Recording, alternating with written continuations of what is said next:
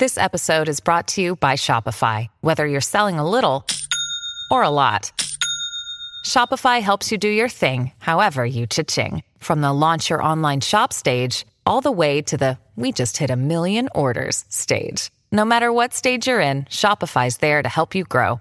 Sign up for a $1 per month trial period at shopify.com/special offer, all lowercase. That's shopify.com/special offer. This is Speaking of Writers on Capital Region Sunday. I'm Steve Richards. The New York Yankees are bigger than baseball. Their players become icons. Their fans span the globe, and their history of success is unrivaled in any sport. For more than a century, the franchise has represented the pinnacle of what a professional sports team can achieve. Suffice to say, with new leadership, a new stadium, and a retooled roster, the 2009 Yankees faced lofty expectations. Mission 27, a new boss, a new ballpark, and one last ring for the Yankees' core four, tells the story of how those expectations were met. Veteran sports writers Mark Feinsand and Bryan Hoch combine their passion and experience in this thorough exploration of the 2009 season and the Yanks' return to World Series glory.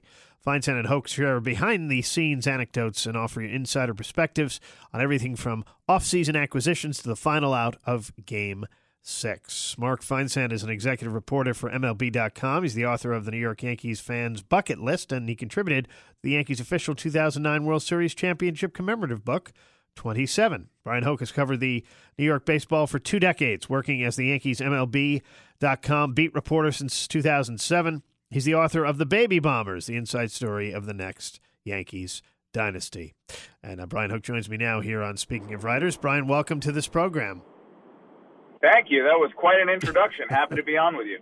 So what made you guys decide to write this book, Mission 27? Well, Mark and I have known each other now for more than 10 years, and we were talking about a project that we could work on together, and as we started discussing that, we kept coming back to 2009 because it was such a special, significant year in Yankee history, and one that I think went largely unappreciated at the time. There was so much going on with the tearing down of the old Yankee Stadium, the move across 161st Street to the new stadium, and basically these expectations on this team were huge. They went out, they spent $500 million to bring in the best of the free agent market that was out there. It was really a we must win now kind of team, and they were able to follow through on it. And I think at the time, there were such huge personalities on that team. You had Derek Jeter, Mariano Rivera, Andy Pettitte, Jorge Posada. They went out and got CeCe Sabathia, A.J. Burnett, Mark Teixeira, and Nick Swisher. It was a rock star team.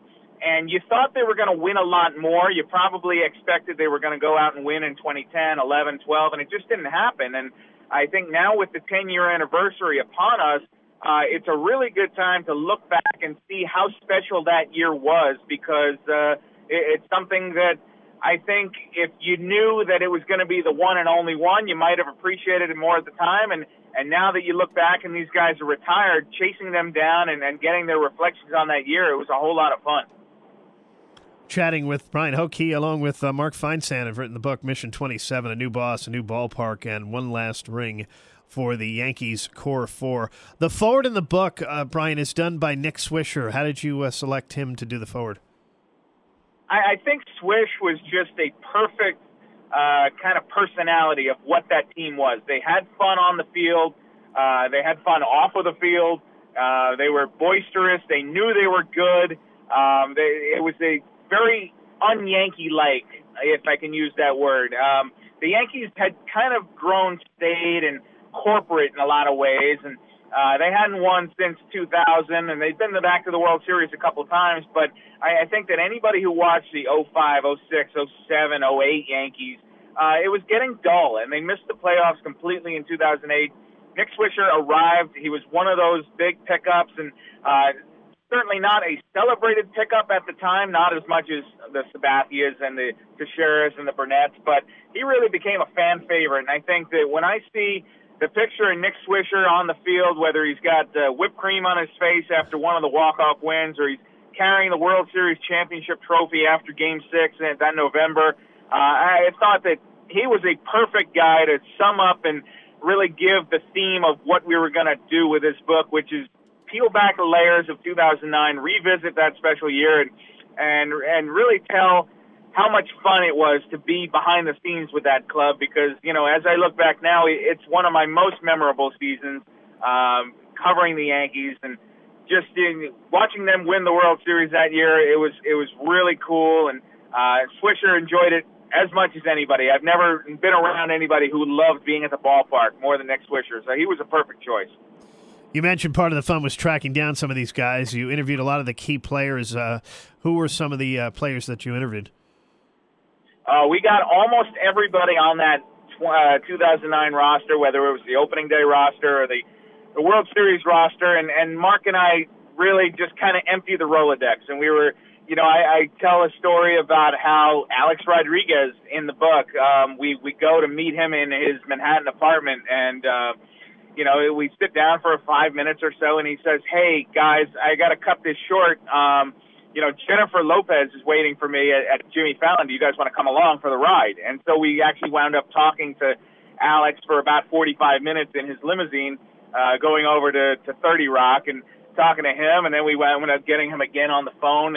We sat down with Mark Teixeira at his home in Connecticut, and wound up visiting with Joe Girardi, the manager of that team, at the MLB Network studios, and a lot of the other ones we were able to track down on the phone, and had hour and a half chats with guys like Johnny Damon and Jabba Chamberlain and Phil Hughes and Swisher, of course, and really, it was just such a team of personalities. It really was. And, I'm traveling with the Yankees, so we were able to get some of the few active players who are still around. The Yankees only have two guys left from that team. It was CC Sabathia and Brett Gardner. I was able to sit down with them. Dave Robertson, a relief pitcher who was with the team last year, so we were able to get to him.